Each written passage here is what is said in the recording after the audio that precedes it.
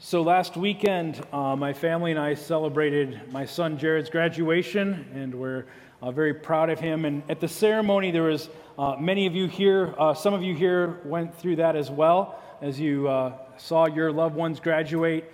And one of the things I was struck with was it was different than your typical high school graduation. There was a reality to it that may not have been there before. And I think my 20-year-old daughter said it best when she said, you could tell that the pandemic situation matured them a little bit. They went through something that most classes has not gone through. And that was very, very apparent. You saw that, and I was very impressed with how the students handled that and as they reflected upon what the year was like. But as graduates, they had a question that you saw that they were asking, that most of us ask, that all of us ask. And the question is, who are we? Who are we?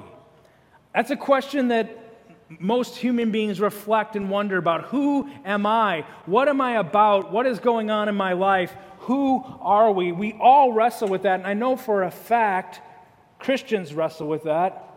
And they wrestle with, what does it mean for me to be a Christian?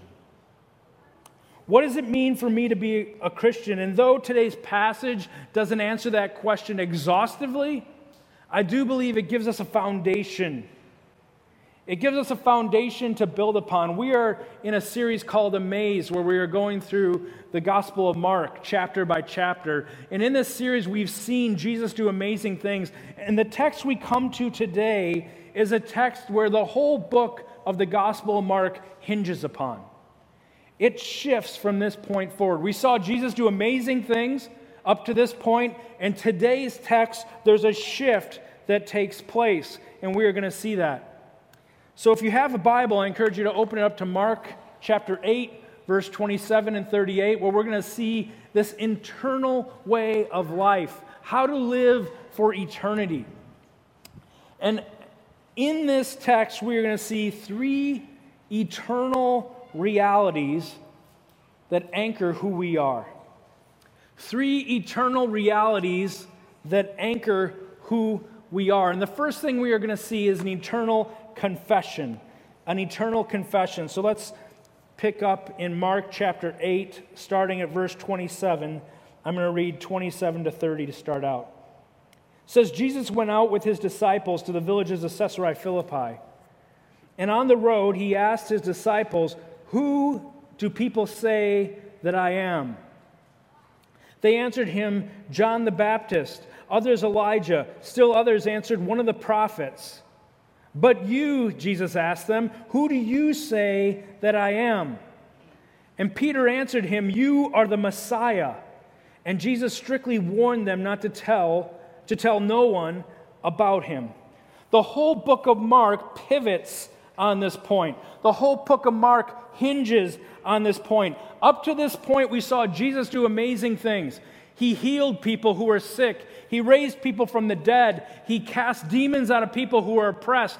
He did amazing things, and the crowd saw it. And like the title of our series, it says the crowd was amazed.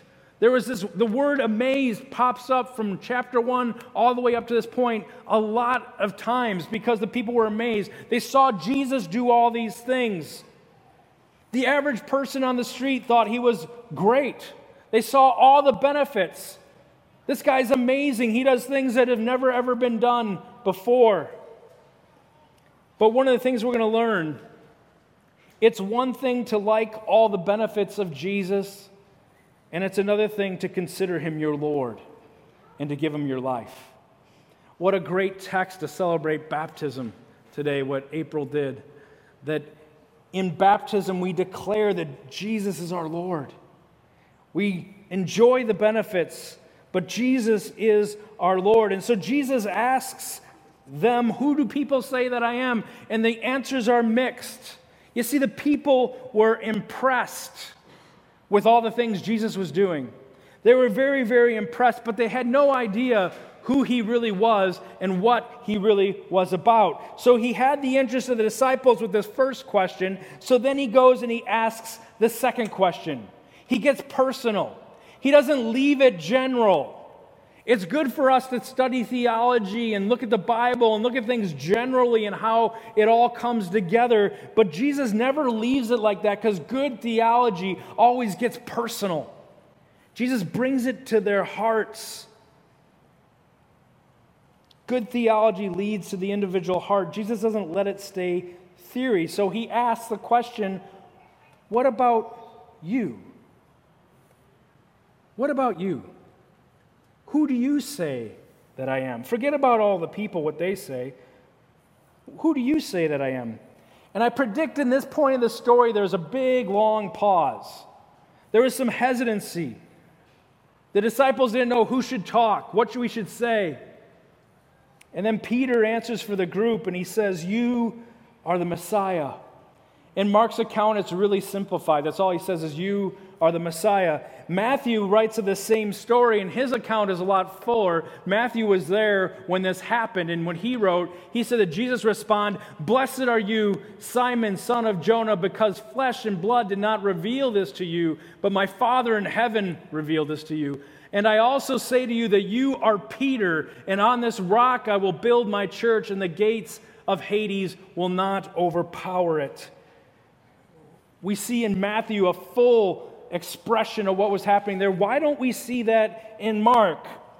Well, we can only guess, but I don't know if you know this or not, but the Apostle Peter was Mark's source for the Gospel of Mark.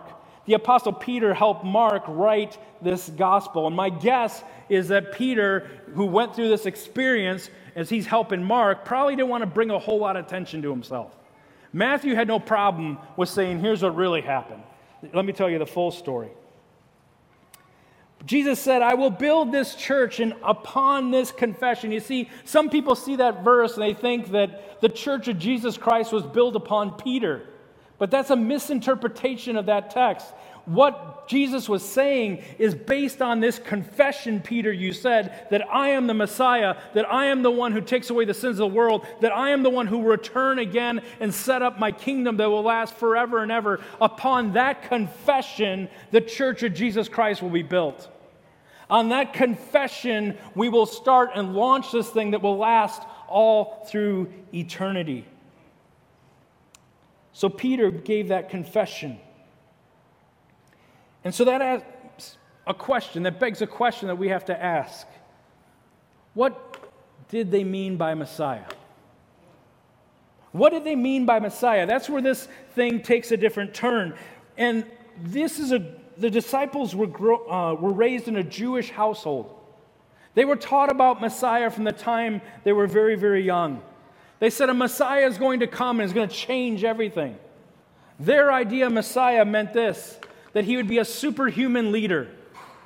That he'd be a superhuman leader that would lead in a way that they've never seen before.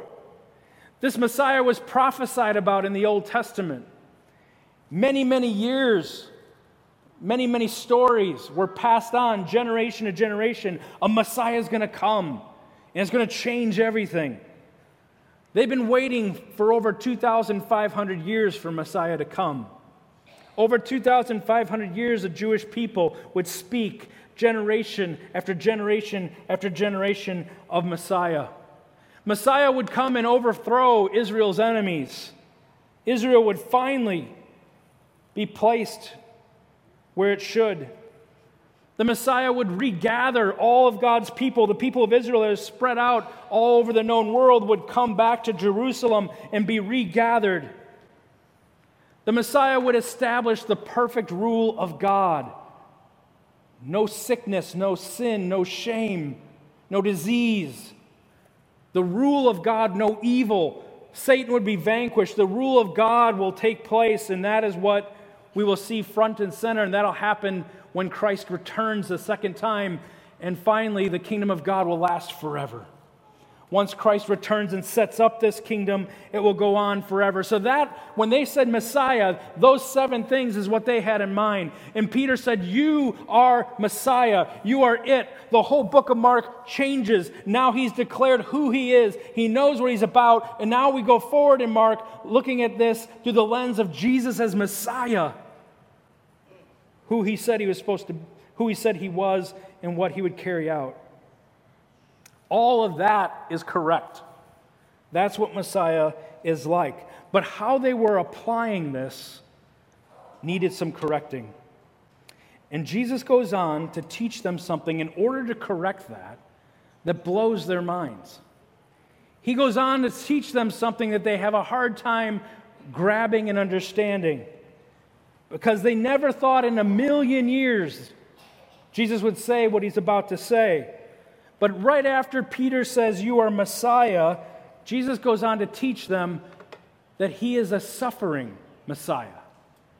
He's a Messiah that's going to suffer. And they would have a really hard time with this, because Messiah was supposed to come and relieve them of their pain. Their view of Messiah was earthly. He was this political leader, this national leader, this earthly leader that was going to come and deal with their current circumstance. At this time, the Roman Empire ruled over the people of Israel and oppressed them. And there was this tension. They always thought that the Jewish people would someday try to revolt. And so they lived in this tension of a potential war.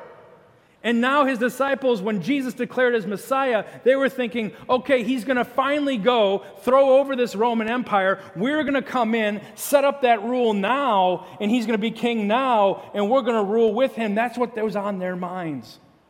And then Jesus says, no, I'm a suffering Messiah. And they were blown away. They couldn't understand this. And the reason they couldn't understand this is because the disciples were obsessed with human, earthly, temporary thinking. And Jesus had in mind the things of eternity. Jesus had a bigger vision. And it led to some eternal confusion. Look at verses 31 and 30 to 33. Then he began to teach them that it was necessary for the Son of Man to suffer many things and be rejected by the elders, the chief priests and scribes, be killed and rise after 3 days.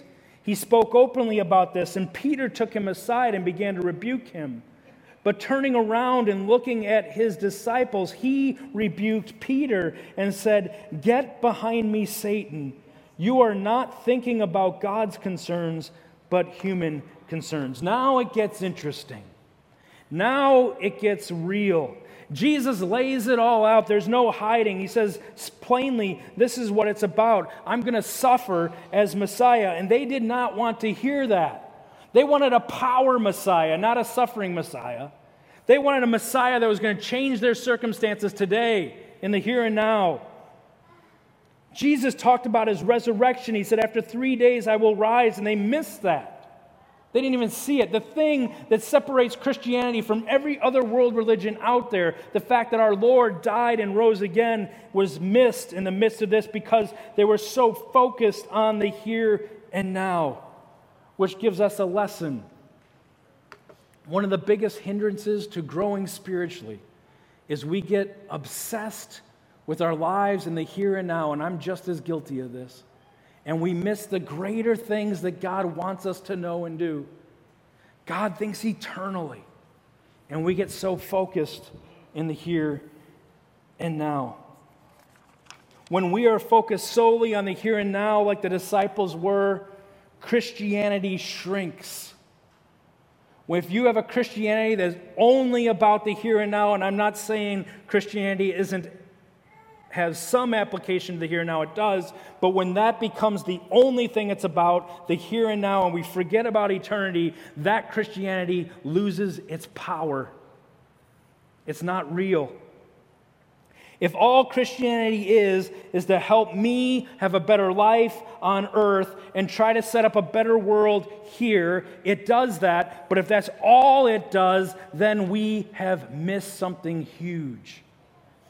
Jesus was teaching his disciples that he's not just the Savior of our earthly troubles, but he's a Savior that saves you from the penalty of your sins so that you can live forever with him in eternity. He is a Savior that conquers death.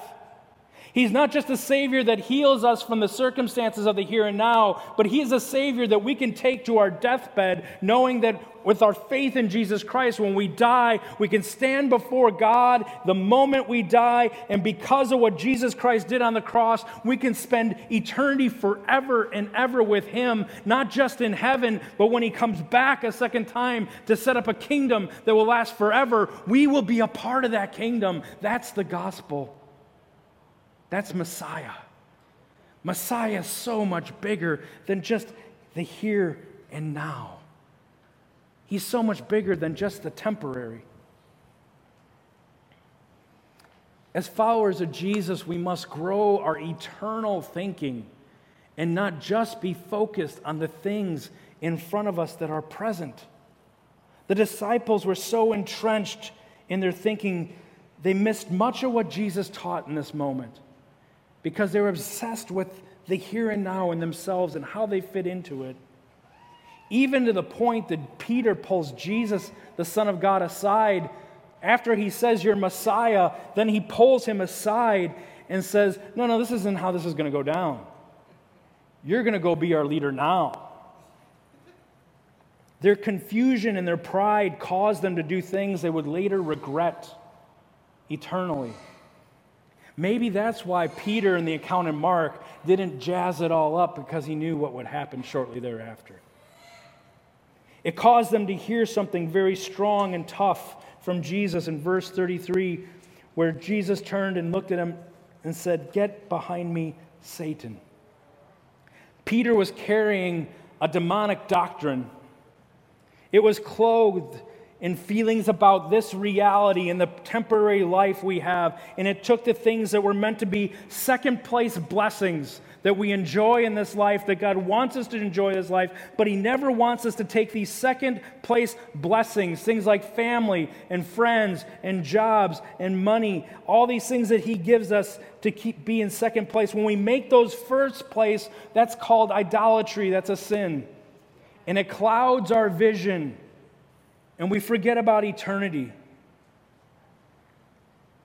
Peter was not living in biblical reality. He was not living in a soul-saving reality. Jesus' mission and what He was about and His purpose and His kingdom would only come through a suffering Savior. Someone has to pay the price for sin. The disciples weren't thinking about that. They weren't even on that same planet, because it's so counter to human reasoning. Who would ever design a method to save and free people that involved disaster, despair, and death? No one but God.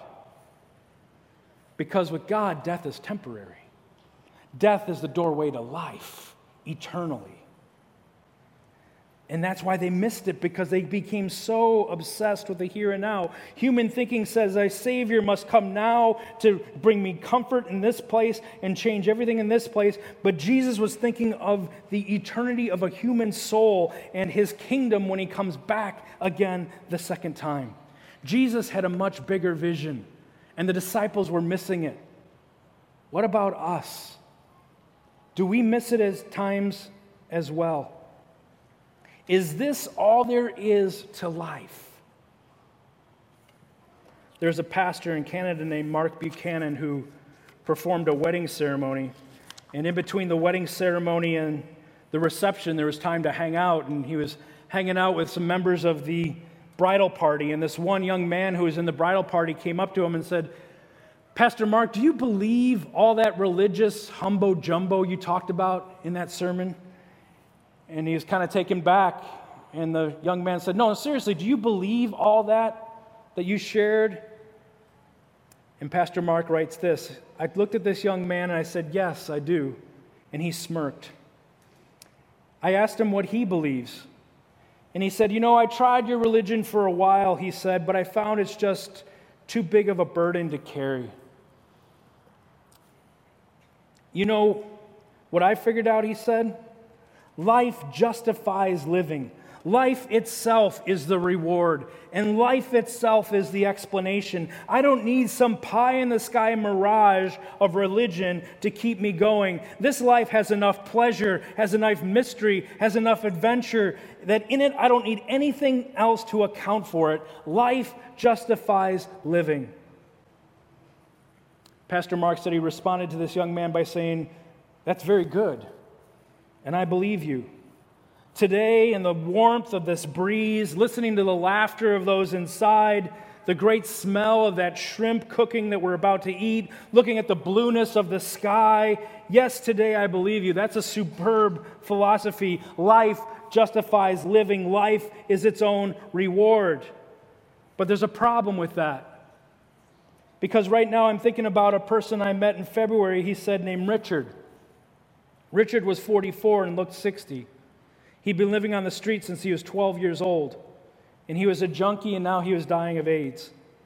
Last time I saw Richard was on a gray, rainy winter day where I bought him a bus ticket and put him on the bus. He was going to his mom's home in Calgary. He hadn't spoken to her in over 15 years, but he was hoping to go home to die.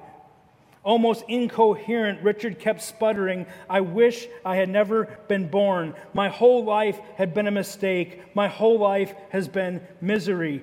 And Pastor Mark said, "Now I'm thinking about Richard. How does that philosophy work for him?" He said, "I'm also thinking about Ernie. Ernie was a man on the rise. He was in his 20s. He was already vice president of a thriving national business. He was tough-minded, hard-driving, very skilled, hugely ambitious. He was a superb athlete, good at any sport. He and his wife were unable to have children on their own, so they adopted 4 kids, 3 from Africa and 1 from Mexico. On the day the 4th adoption became final, Ernie got the results back from some medical tests that he had undergone due to some dizziness, blurred eyesight, and tingling in his hands. And the test came back with stunning news that Ernie had multiple sclerosis." Back to this young man he was talking to at this wedding. He said, "I hear what you're saying about your philosophy, but I'm thinking about Richard, and I'm thinking about Ernie. And I have a question about your philosophy. Exactly how do I explain to them that life is its own reward and that life justifies living?" The young philosophy student had no response. He said, "I'll have to think about that and get back to you." I gave him my address and asked him to write me when he came up with something, and I never heard from him. And you know why? Because life does not justify living. This life in the here and now is not the reward. It doesn't justify or define living. What defines living is eternity. What makes this life make sense is the vision of eternity and connecting the full story of God, knowing all that God is doing. That's the only way the here and now makes sense. If we're going to follow Jesus, we must change our thinking to think eternally. We must embrace God's ways. His ways are higher than our feelings in the moment and the here and now. We must embrace a suffering Messiah that will one day return as king and set up his kingdom forever. And we as his church, if we persevere to the end and hang on to that vision, will be with him in that place. So how do we do that? How do we do that? Jesus goes on to tell us about an eternal connection. Look at verses 34 to 38. It says, calling the crowd along with his disciples, he said to him, "If anyone wants to follow after me, let him deny himself, take up his cross, and follow me. For whoever wants to save his life will lose it, but whoever loses his life because of me and the gospel will save it. For what does it benefit someone to gain the whole world and yet lose his life? What can anyone give in exchange for their life? For whoever is ashamed of me and my words in this adulterous and sinful generation, the Son of Man, which is a title for Messiah, will also be ashamed of them when he comes in the glory of his Father with the holy angels." Embracing a suffering Messiah means we follow him to the cross. The cross is for all those who follow Jesus Christ. Jesus led the procession. He led the cross. He took the cross Only he could bear the full brunt of it. But then he calls us as his followers to walk behind him in his footsteps. There are crosses we must carry as Christians. There are crosses we must carry as Jesus followers. And what are these crosses? Many people think a cross that we carry are simply just hardships and trials. The crazy boss, the unfair teacher, that person who keeps popping up on my Facebook thread. But they are not our crosses. Also, things like illness and sickness and financial struggles, those are not crosses as well. A cross comes from enduring a trial because of embracing the narrow way of Jesus. Crosses come by enduring trials for embracing Jesus' way, the truth, the life. As a cross comes when you go through trials, crosses come when you go through trials for living out Christian ethics, for living out Christian ways relationally, morally, sexually, and verbally, at work, at home, in your extended family. When you suffer because you are obeying Jesus Christ, that is a cross. When you suffer because you're carrying out your sexual ethics the way God says in His Word, and people look at you like you're nuts, that is a cross. It's suffering for the sake of Jesus. It comes from embracing weakness instead of embracing power. It comes when you show the love of Christ to someone in such a way that it costs you something to show them that Jesus loves them. That's a cross. Difficult times alone are not crosses. Difficult times because you follow Jesus, that's a cross. And they are proportionate to our devotion to Him. Jesus went on to say something very difficult in verse 35. He said, "For whoever wants to save his life will lose it, but whoever loses his life because of me and the gospel will save it."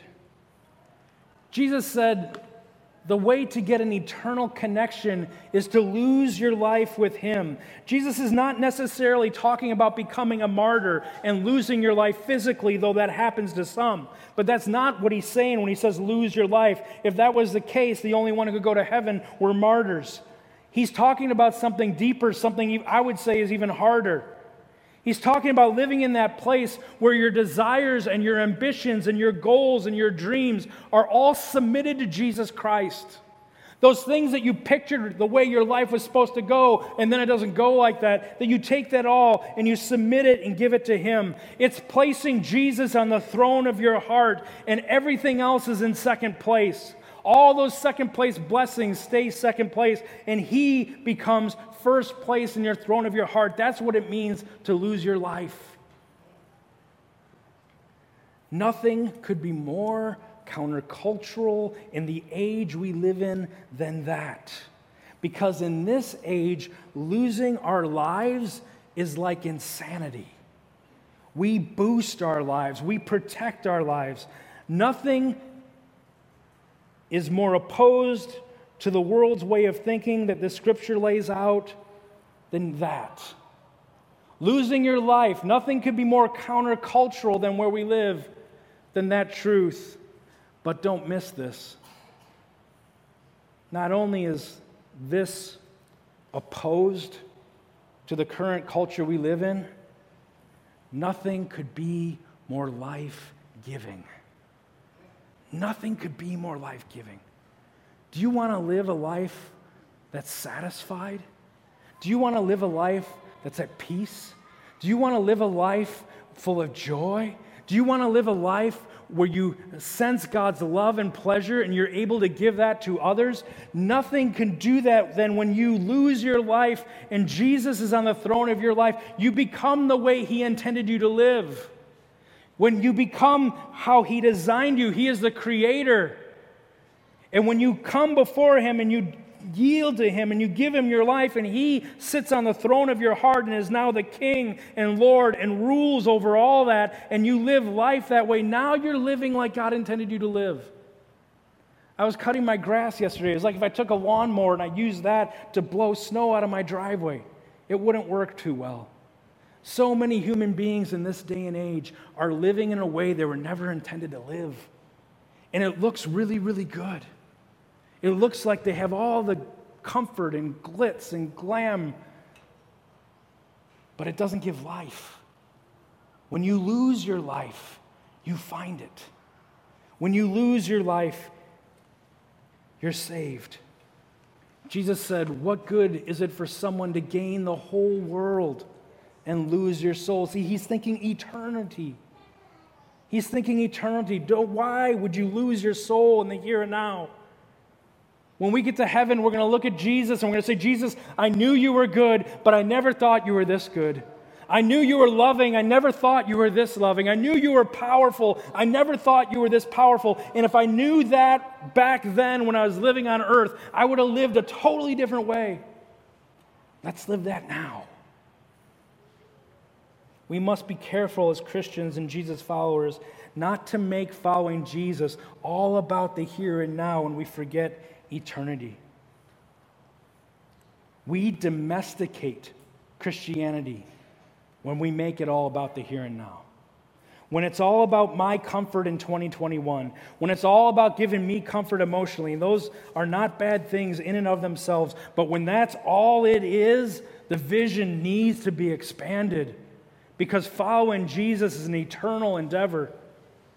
We must think of eternity, heaven, yes, but even bigger than that, when he returns to earth and sets up a kingdom where there's no more evil, no more sin, no more suffering, no more shame, and we rule with him. That is what's coming. We can't forget that. So I invite you to consider two things. First of all, I invite you to deny yourself.